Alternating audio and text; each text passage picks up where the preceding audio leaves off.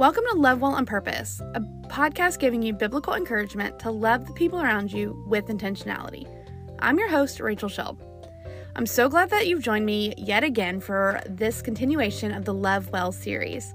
We're about halfway through, and we are looking today at a woman in the New Testament church. I'm so excited to dig in and see what she can teach us about loving well on purpose. Let's get to it.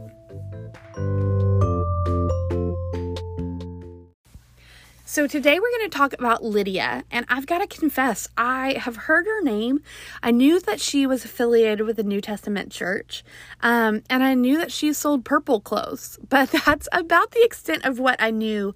But a friend suggested that I add Lydia to the Love Well series, and so as I have dug in and looked into a little bit more of her account in Scripture, I definitely think that there is so much that we can learn from loving well on purpose from Lydia, and I'm excited to share that with you. So we find the story of Lydia in Acts 16, specifically verse 13 through 15, but I'm going to start in verse 12 for us.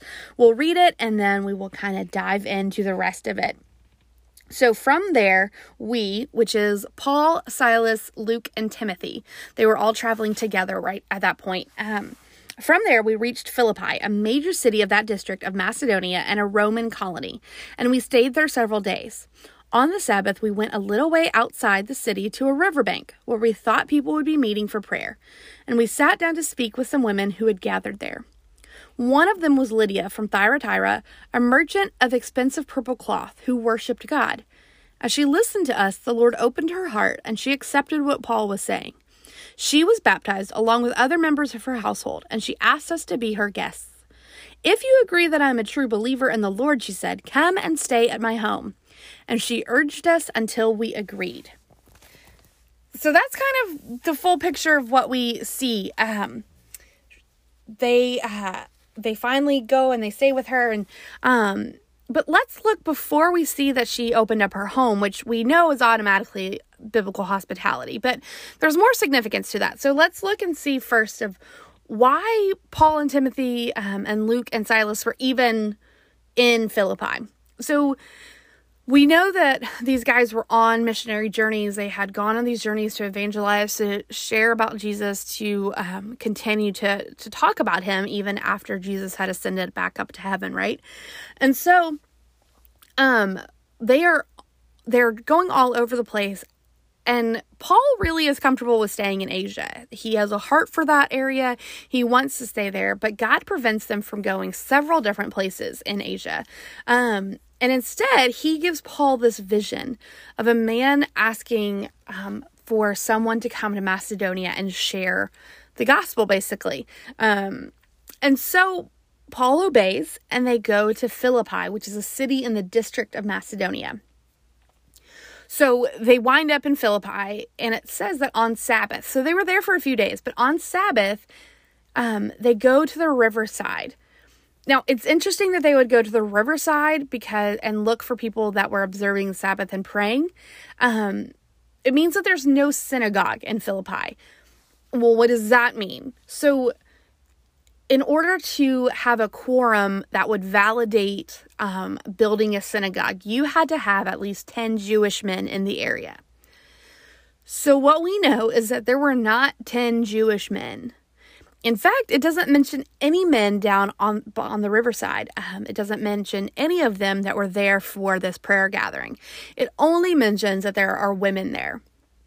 I love that God includes this in Scripture, that we see this, because I think it's really important to recognize that throughout the ages, women have really been influential in pursuing the Lord, in leading their households. We see in a few minutes that her whole her household is baptized as well, and so she is this matriarch who is leading her household to pursue God. And I think that that's really important to just see, is that women are so influential, whether they are leading and teaching in upfront areas, or whether they are doing the faithful work in their homes and in their lives without any accolades and without any major acknowledgments, right? Women have a huge part to play. In fact, Spurgeon talks, as he gave a sermon on Lydia, he said, "Let the women who know the truth proclaim it, for why should their influence be lost?" Oh, I love that. Let the women who know the truth proclaim it. And so as Lydia is there, it says that she is a seller of purple, and she is a worshiper of God, which would mean that she was Jewish. So she was pursuing God the best she knew how. She was there on Sabbath, observing it, praying with fellow believers, doing what she knew to do. And Lydia becomes the first known European convert. So she's originally from Thyatira, but she's in Philippi, and she becomes the first known European convert. And then it is very likely that she went and told her family and friends that were still back home in Thyatira. It's also possible others went and evangelized that area. But when you look in Revelation, you see that Thyatira is mentioned as one of the churches in Revelation. So somewhere along the way, we don't know how, but Thyatira had a church established and had followers that were pursuing Jesus. And I can't help but think that Lydia had some sort of a say in that as she told friends and family of what she had encountered and what had happened. But it's significant for a couple reasons that she's mentioned in here. We've already said that she was the first European convert. That's significant. It's also just significant on the base level that her name is mentioned. At that time, women in culture, not women in Jesus's mindset, but women in culture were not regarded at the same level as men. And so for a woman's name to be mentioned, anytime a woman's name is mentioned, even in passing in scripture, is a very significant moment, because there's a lot that we can pay attention to about the mention of that person and the significance of what's happening in that time. Also, her occupation is listed. We see that she is a seller of purple cloth. And at that time, that color of fabric and that color of material would have been incredibly costly. One of the reasons why purple was so costly is because another city was made famous for it, but Thyatira also was known for their purple. To get this purple, you had to harvest these snails or shellfish or some sort of the sea creature, right? And you had to harvest them and mix them with some chemicals, and they basically made the water and the liquid turn to purple. And then they used a couple of other chemicals to interact with the shellfish, and it made this bright, gorgeous purple color. But because of the labor intensiveness to get this purple, I mean, you think about a snail or a shellfish and how small that is. To get large pieces of clothing for royalty capes or those type of things, it would have been incredibly expensive. And so it's significant that she is the seller of purple. We are not told if there is a husband. We are not told if she is a widow. We are not told if what the circumstances are, but she is the one that's mentioned. And then it talks about her household, which could have been family members. It could have been servants. It could have been a combination. But we see that she is mentioned for her occupation. And we know that she's successful in it because she has a home that's big enough to invite these 4 guys to come and stay with her and her household. So we know that she is successful in her career, which I think is really important to look at. I think sometimes it's easy to look in scripture and to see women who are homemakers, women who are taking care and raising their children. We see these women who are faithful to their husbands and all of these things, and we applaud that, as we should. That is honorable, and that is wonderful, and that is a great thing, and I am not in any way minimizing that. But I think sometimes within the church we can minimize career women. And we can minimize the women who work incredibly hard in their careers and in their businesses. And we see Lydia as this entrepreneur. She is a seller of purple, and she is successful in that. And so for her to have become a convert meant that she had a sphere of influence now that she would also be sharing the gospel with. Long after Paul, Silas, Luke, and Timothy are gone, she would still have this sphere of influence to be able to share the good news with others. And I just love that. And so again, that Spurgeon quote, "Let the women who know the truth proclaim it, for why should their influence be lost?" And so I want to encourage you, just before we go any further, is you have influence. Whether you are a homemaker, whether you are a businesswoman, whether you are a combination of the two, whatever the case may be, you have influence, and you and I get to use that influence. We don't want to lose that influence. We want to use it to proclaim the truth. And so be encouraged in that. You have influence, and you get to use it for God's glory. And so as soon as we see that Lydia has converted, that she has had her ears open to the things that Paul is saying, she already loved God as a good Jewish person. She was doing her best to love God.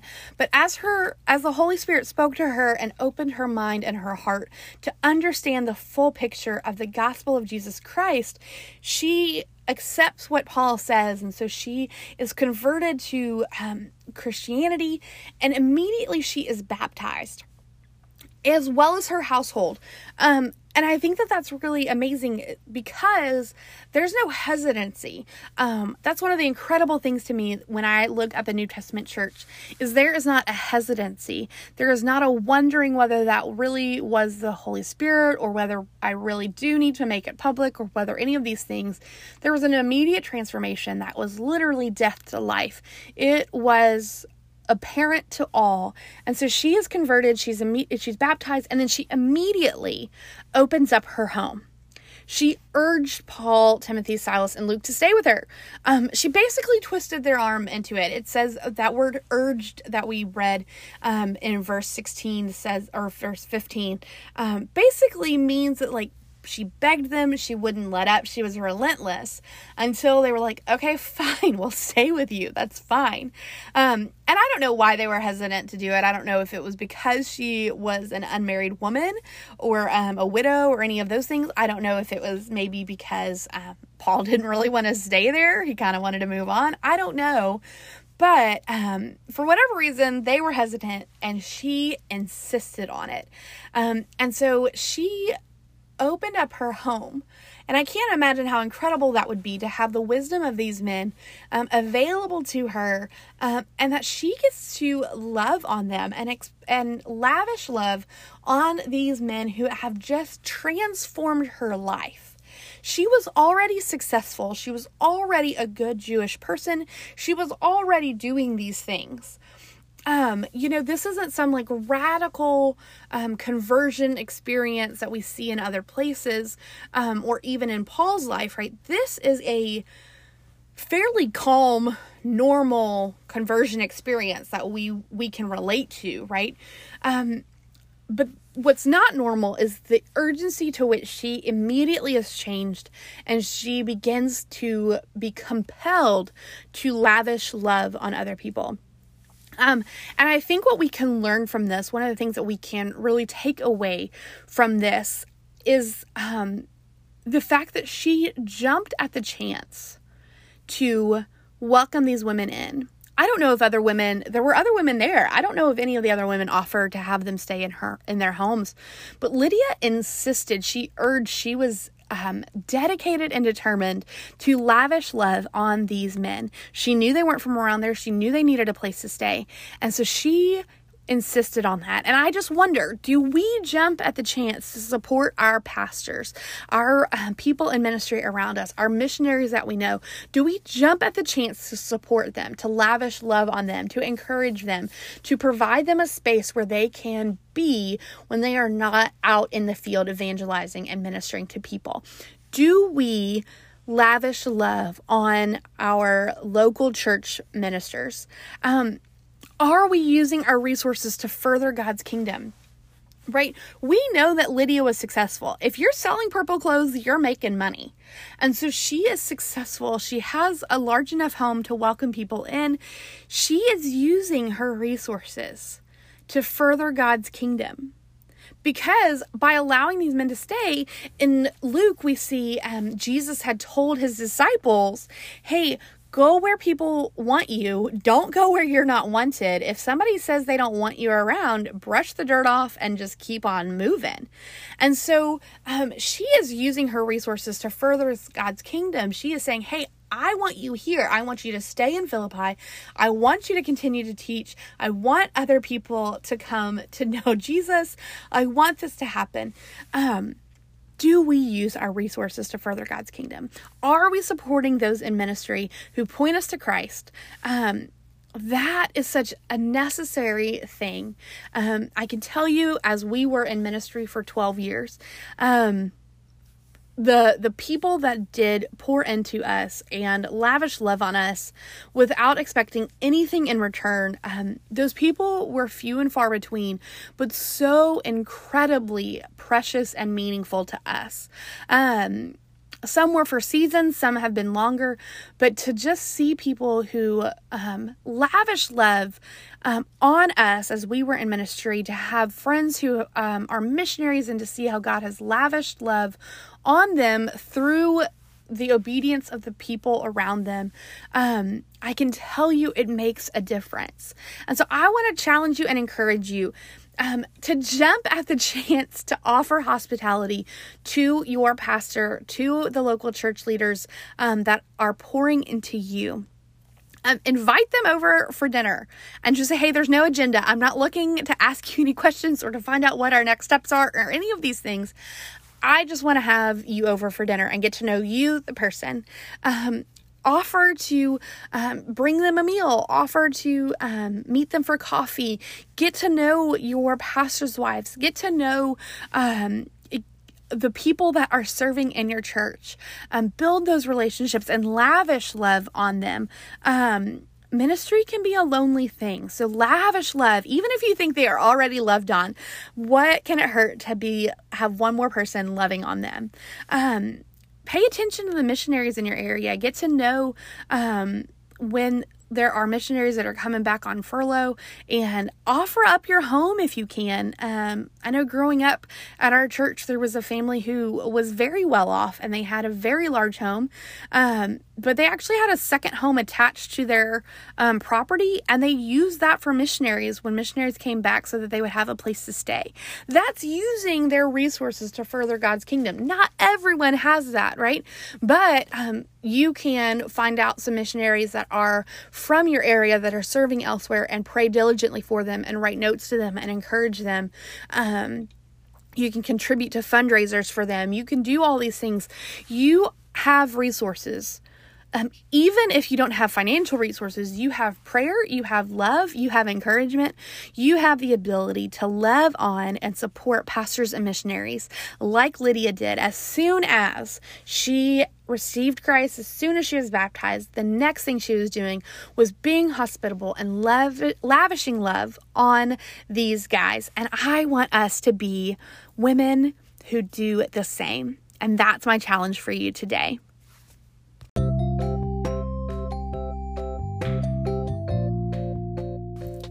I hope you enjoyed this episode of the Love Well and Purpose podcast. If you did, I would love if you would make sure that you leave a review. Leaving a review is incredibly helpful to getting the word out about my podcast and making sure other people know that they can join in. Also, if you'd subscribe, that way you don't miss a single episode. And follow me on social media. I would love to connect with you there. And as well as with my email, I send out a monthly newsletter, and I have another one that's coming out soon. So make sure you sign up for my email list so you don't miss anything there. And we will talk to you soon. For now, let's go love well on purpose.